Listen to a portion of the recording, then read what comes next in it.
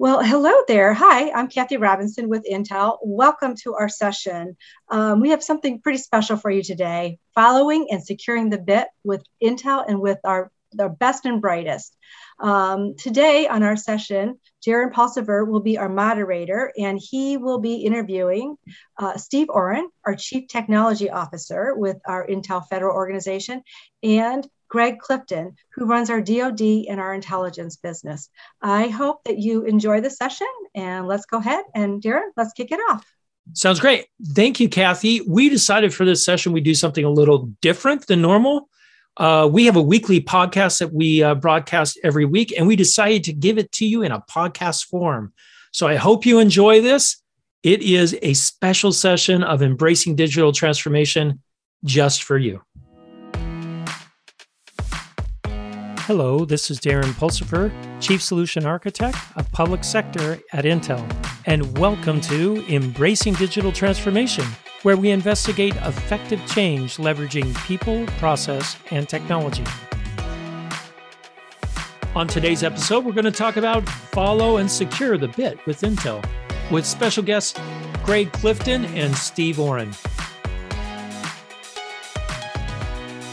Greg, welcome to the show. Everyone, if you don't remember Greg, he was my second guest on the show.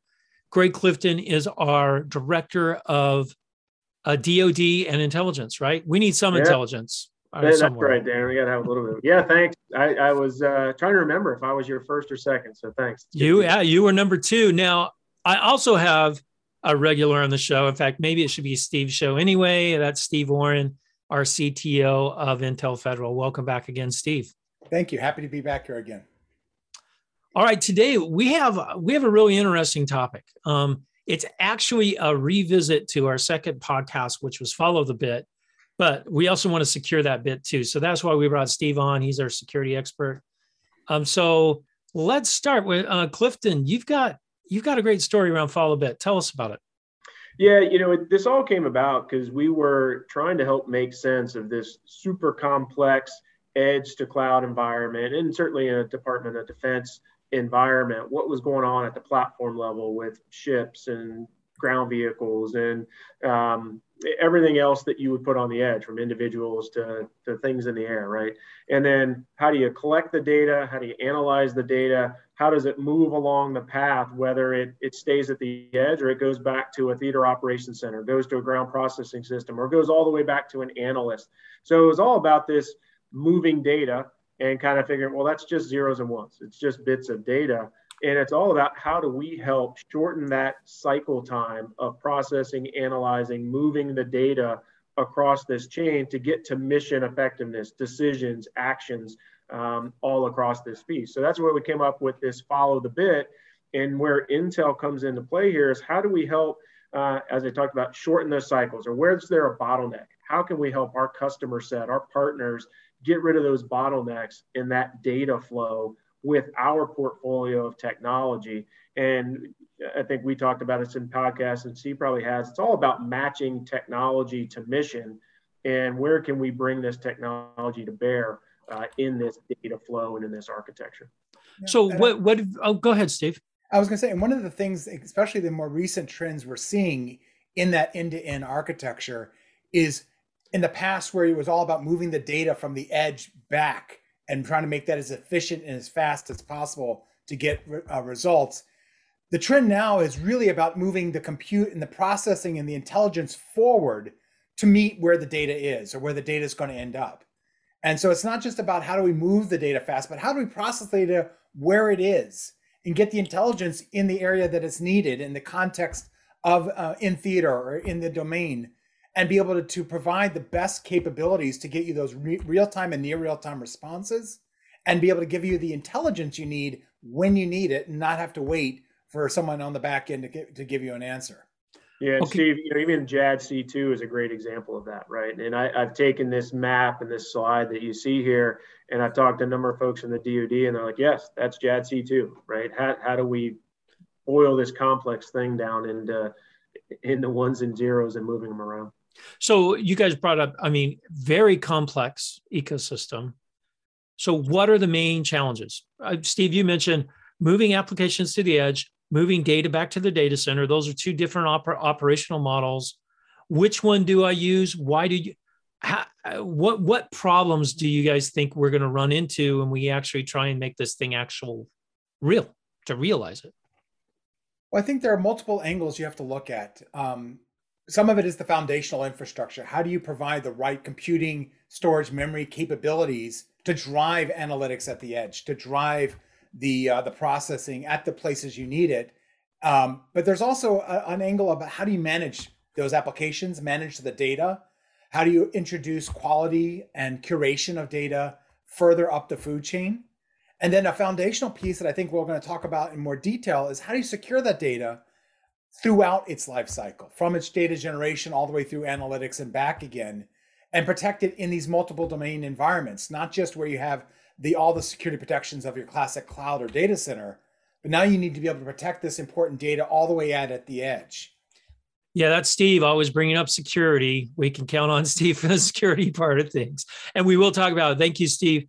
But I mean, Clifton, what do you think about, I mean, when we started tackling some of these problems, I ran into really long development cycles to deploy applications in this ecosystem. And we found some common things. One is they're hard coding software to hardware, specific hardware, right? Because, hey, only this specific hardware can do that type of mission. Are we seeing a change there? What's coming up with that? I think yes and no. I think where we need to get to as an industry on this is where, if you look at this complex environment, you get to more that heterogeneous compute where you've got lots of different engines at different parts of this chain, whether it's CPUs, GPUs, accelerators, FPGAs, sort of you name it, but that the underlying software can run on that hardware. So you can't get locked into just a certain software stack or code stack, which is part of the beauty of what Intel's done for years, right? Is that portability of software, that open framework, open system, x86 and others underlying. I think the other thing, Darren, that always hits me that's super important when you start looking at how do we develop capabilities here, the government is always about modernization. And I think we have gotten to this mode of modernization is, well, let's just put this in the cloud from an infrastructure perspective. And that's all fine.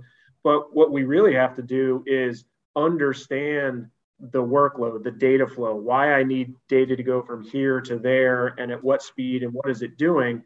It's not about how I buy IT, right? Is it in a cloud? Is it on-prem? Do I pay with O&M dollars or procurement? It's what is the data really doing? And then optimize the flow, the architecture to take advantage of that.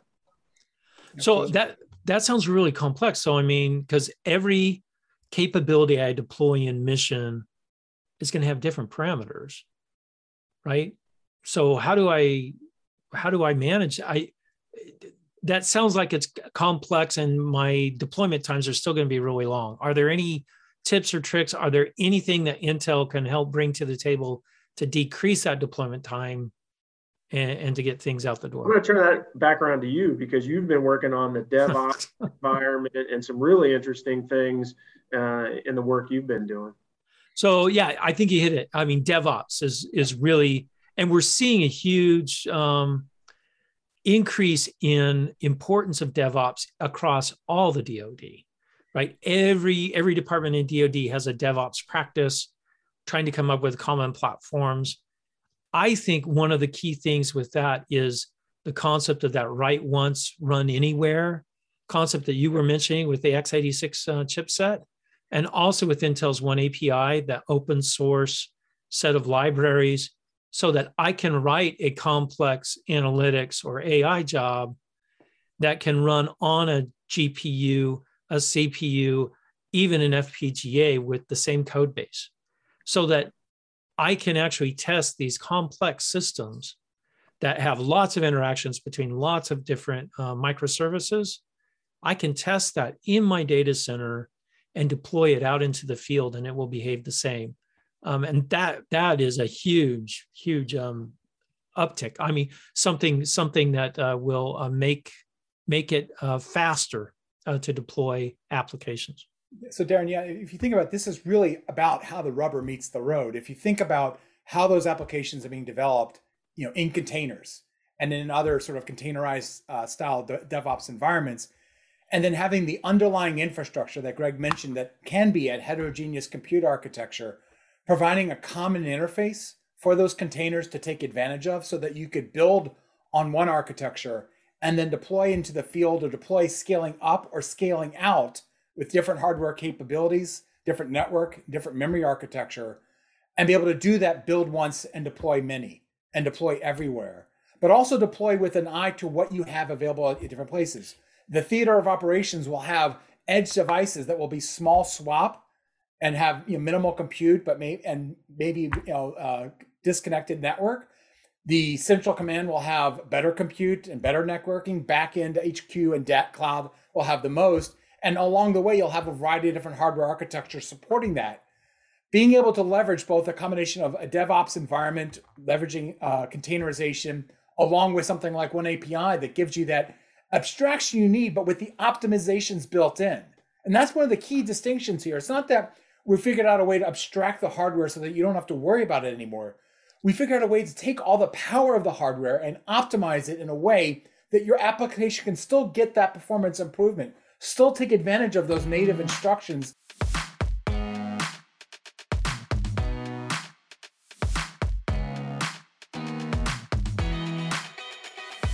Well, and I appreciate you said that, because scalable and adaptive, because if I have a capability that's running, it could be running on the edge in the field in a portable data center, or back in the cloud, or back in. And if I lose connectivity or if I lose an asset, I can still carry out the mission, because things aren't so hard-coded. Things can be adaptable and they can flow throughout the system. That is key. And we're finding more, the work I've been doing with Navy, for example, we're finding that is a requirement. I have to be able to continue mission even if I lose assets or if I lose connectivity. I go into a DDoS environment, for example. I have to continue mission disconnected or connected. And the complexity of doing that in the systems that we have is extremely high if I don't have some abstractions in there that handle a lot of the stuff for me. Hey, so Darren, Steve, you guys spend a tremendous amount of time working with our customers, trying to understand their mission requirement, what they're doing. Can you guys give some examples on where we've been helping on this edge to cloud, follow the bit type environment? Yeah, a lot of people think of Intel as just a silicon provider or hardware provider, but we provide a lot more than that. We only sell silicon, but we have developed solutions and reference architectures around this edge to cloud story.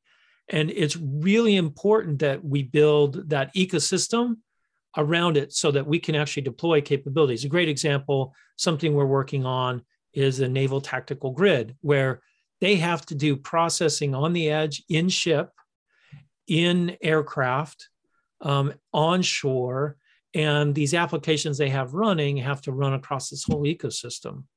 And we can't just do that with hardware.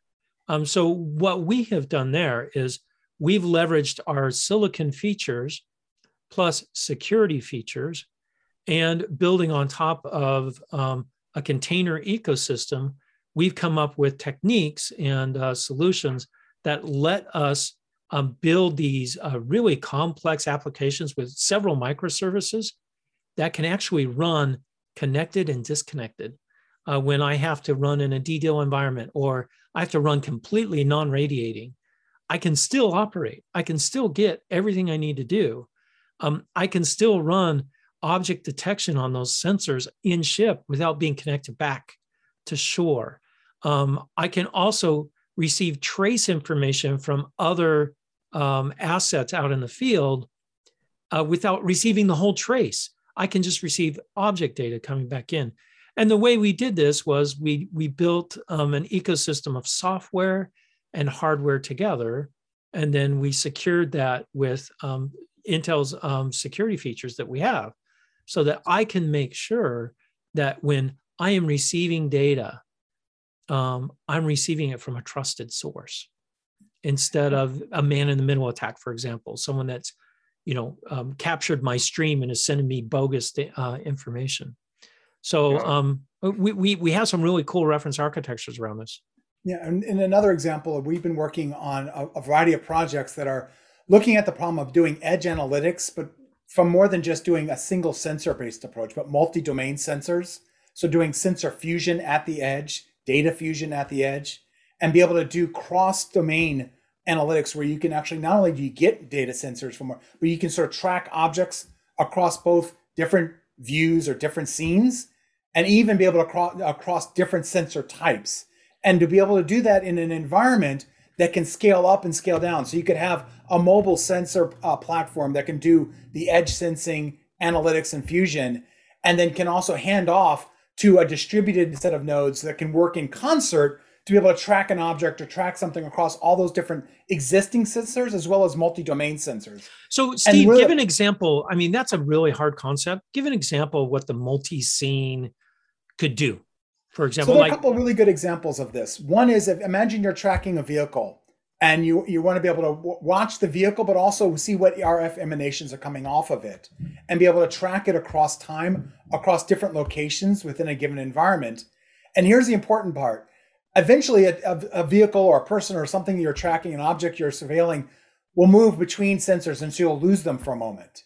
What the sensor fusion and the scene intelligence allows you to do is to be able to connect those two feeds, even though there's blind spots, and be able to track that object of interest across time, across those different environments or fields of view.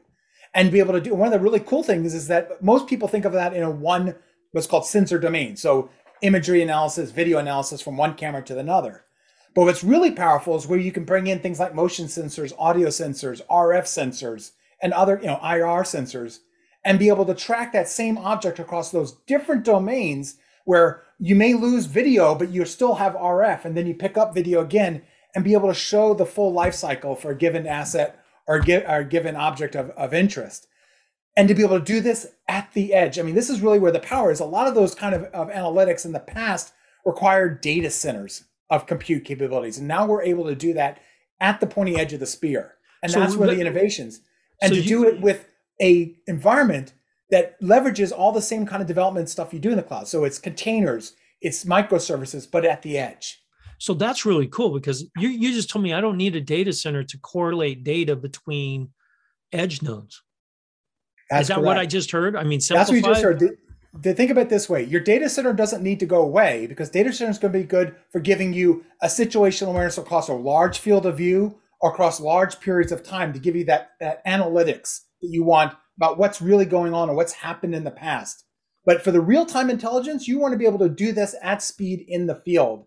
And the power of computing at the edge is now able to do this with fairly large data sets and with multiple sensors without having to go back to the cloud every time. And that's the power of edge compute.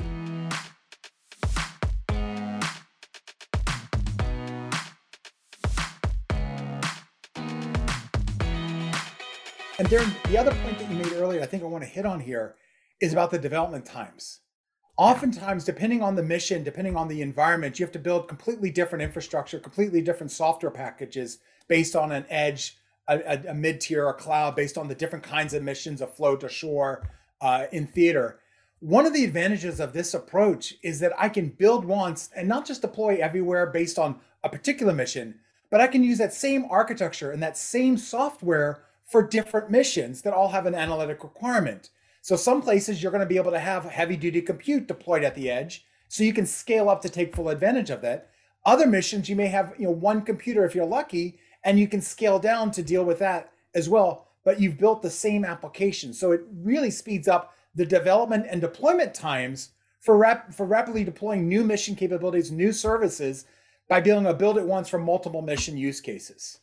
Okay, yeah, Steve, I think building on top of that, though, that then leaves, I think, a big opportunity to do that deep optimization at those different levels, right? And that's where you need, this partner community to come in and help do that, really understand the mission. If we get that infrastructure right and that composability, portability, then you really nail in on the specific, where is the data, what's it doing, and how do I need to influence that. Now, because of the flexibility that we need, it also, from my perspective, opens up a huge threat surface, attack surface, because no line, it's actually pretty big now, right? Where I can have cyber attacks. So Steve, now we're throwing you a softball. I know it's an easy one. How do I secure all of this? I mean, I've got applications, I've got data, and they're out in theater. So they have to be physically secure. They have to be network secured, applications. It now becomes a very complex security profile or security nightmare, it sounds like to me. Well, it can be. And when you look at it on if you look at an architectural diagram with all the complexities, complexity is sometimes the worst enemy of security. But I think there's some foundational things that you need to do when you start looking at how do you secure these systems. And it goes really back to the theme of this conversation, which is about following the bit. You want to be able to secure the data throughout its life cycle, wherever it goes. You have to think data-centric in the way you secure the applications and the systems. The data is going to flow from the edge to the cloud, back again, mesh and peer-to-peer. So understanding where the data flows and protecting the data no matter where it exists, as opposed to a more legacy approach of trying to protect the system and hope that everything that stays on the system. Those days are gone. We have to be able to protect the data independent of what it's running on. This is why concepts like risk-based approaches over the last several years, and more recently, the approach around zero trust has been gaining traction, because it does take a systems independent view of security. In the case of risk-based, it's understanding the risk of a given function or given asset and protecting it to meet the challenges of that risk.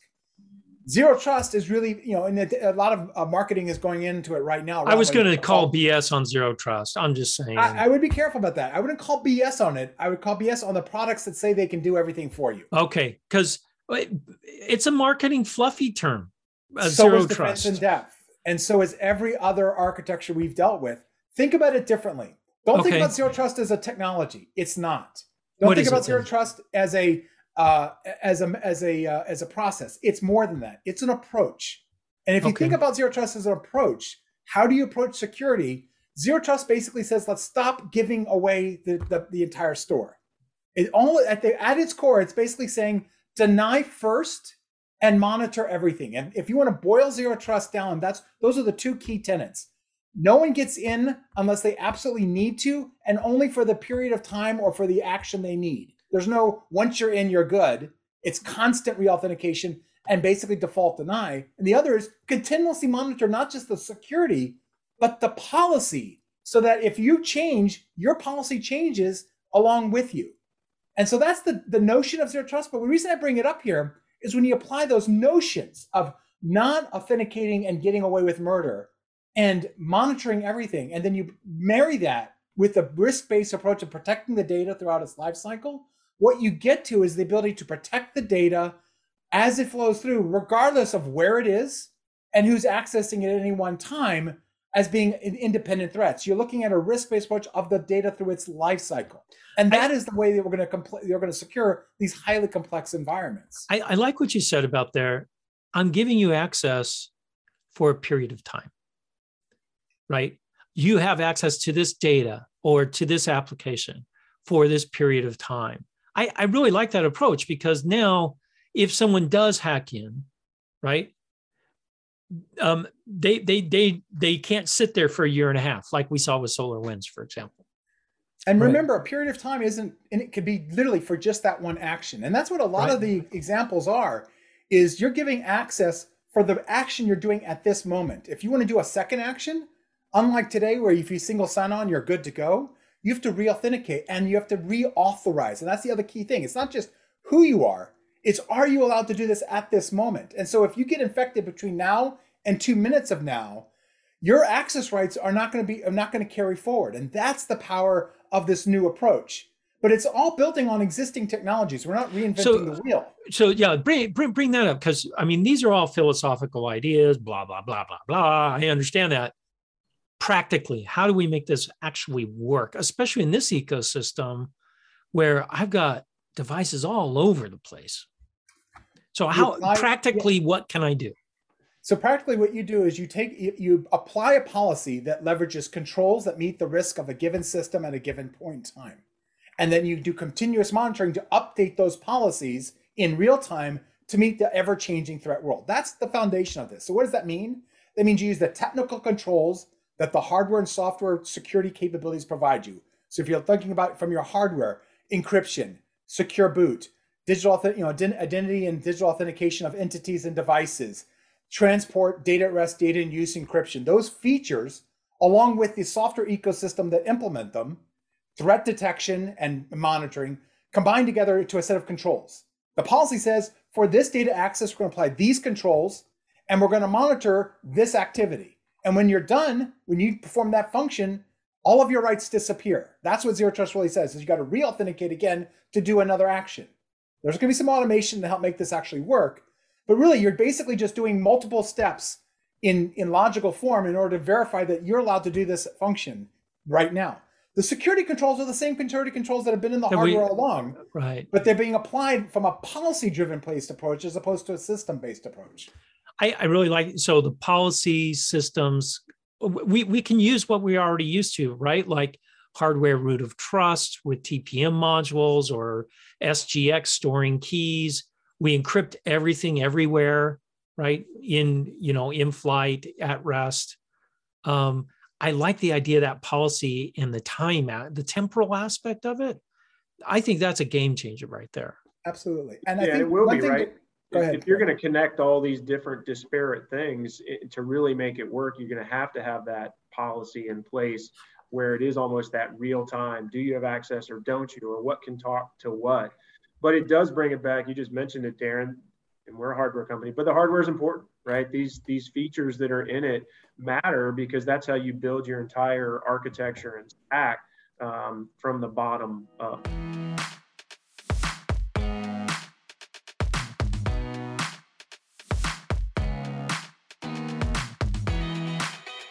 Cool. All right. So we have establishing, that zero trust kind of model, the philosophy behind it. We have hardware to support it. What about the ecosystem? Is the ecosystem ready for this? Well, I mean, how do I start working in this new zero trust world, totally distributed? I've got DevOps running. How do I move forward? What do I do? Well, can I go buy this somewhere, Steve? Tell me I can, right? Yeah. So again, it's not about buying an end solution. There is no silver bullet. It's about properly architecting and generating the right policies to meet your risk and to meet your threats. And this is what the ecosystem does, working with the government customer, is providing that intelligence of understanding the current threat space and that continuous monitoring and update to be able to evolve with the threat. So that's not a static point in time. Well, we secured this thing now. What about 6 months from now? What about 6 minutes from now?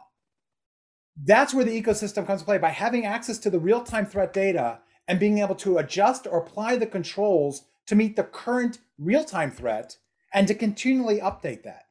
And that's where the ecosystem shines. It's taking the technologies, taking the software ecosystem and applying those policies and creating those policies and then deploying those at scale to leverage hardware, software, and the processes necessary to secure the bit as it flows, again, from the edge all the way through. So we've been talking about production environments primarily.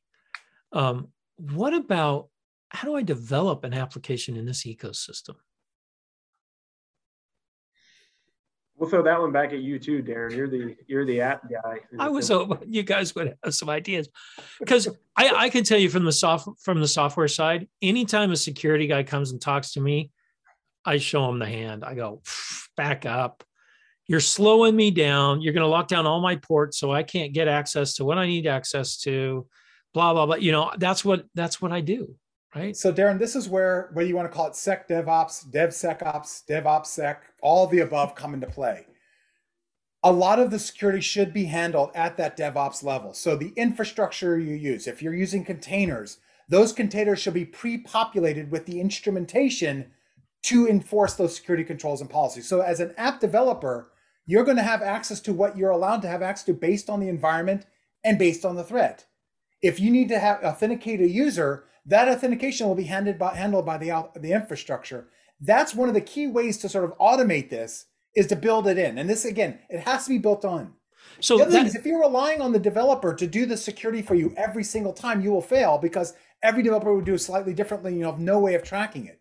So first and foremost, security's got to be built into the DevOps environments itself. Okay, to so give the developer the capabilities they need and the constraints upon which they have to develop. So that sounds to me like I need a security development team that are developing common security best practices and injecting those into core base containers that I'm going to use for all my development.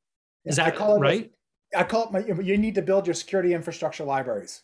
You have to have that foundational pieces for which the developers can build their apps. So they don't have to worry about basic things like even basic user authentication, right? They can punt on that. They can say, I'm assuming I've already been authenticated because the container is doing that for me. Well, bear in mind, the way to do this correctly is not to say the developer's off the hook. It's to give the developer a standard API for how to do it without the developer having to be a crypto expert.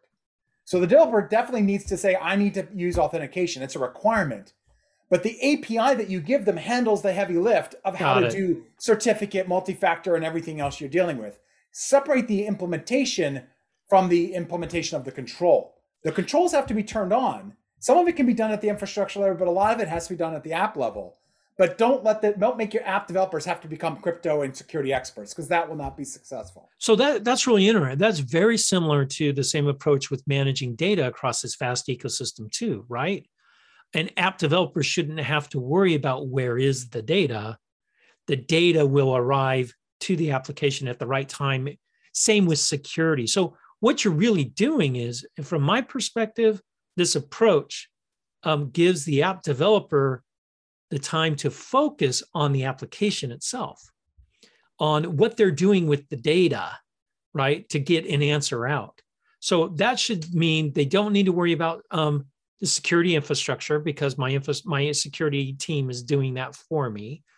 I don't need to worry about the data per se because an underlying data management plane is handling the data arriving for me at the right time. So I can focus on the business logic or the AI or data transformations, whatever I'm doing. So that should make it so I could rapidly develop these new capabilities.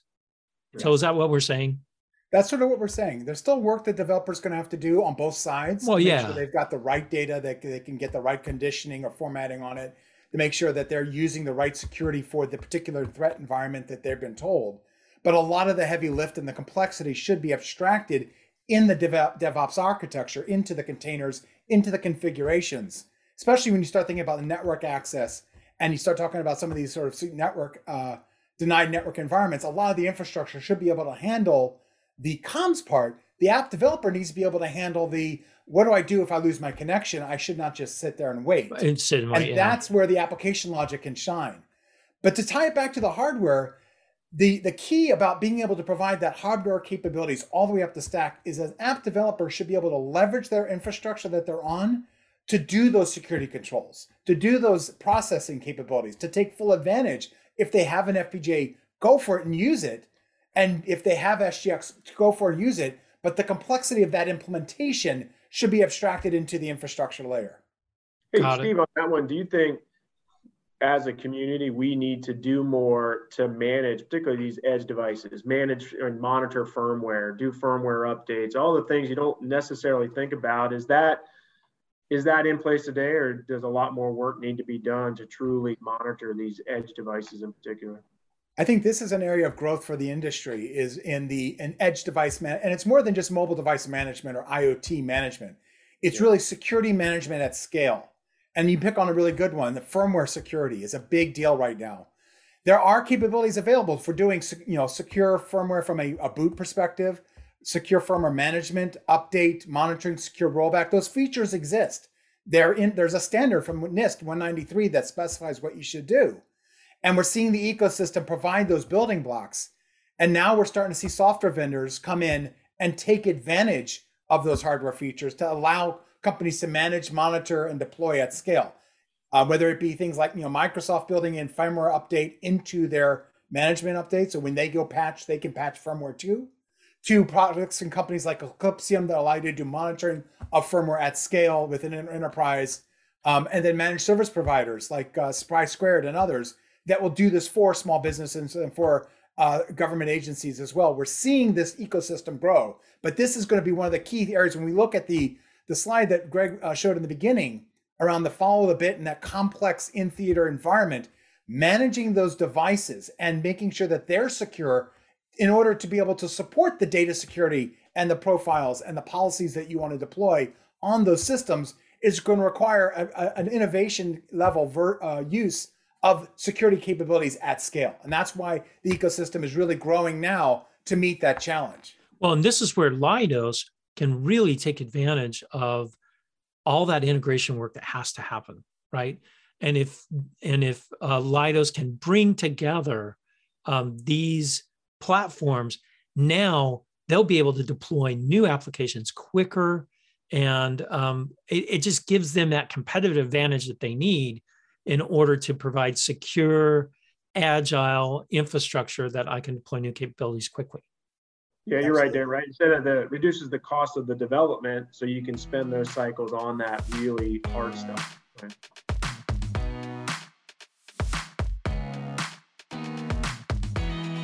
Thank you for listening to Embracing Digital Transformation today. If you enjoyed our podcast, give it 5 stars on your favorite podcasting site or YouTube channel. You can find out more information about Embracing Digital Transformation at embracingdigital.org. Until next time, go out and do something wonderful. Hey, thanks for listening to the episode today. I wanted to tie this all together, and Kathy Robinson is back with us so she can show you how you can work with Intel to deliver the best products and services for your customers.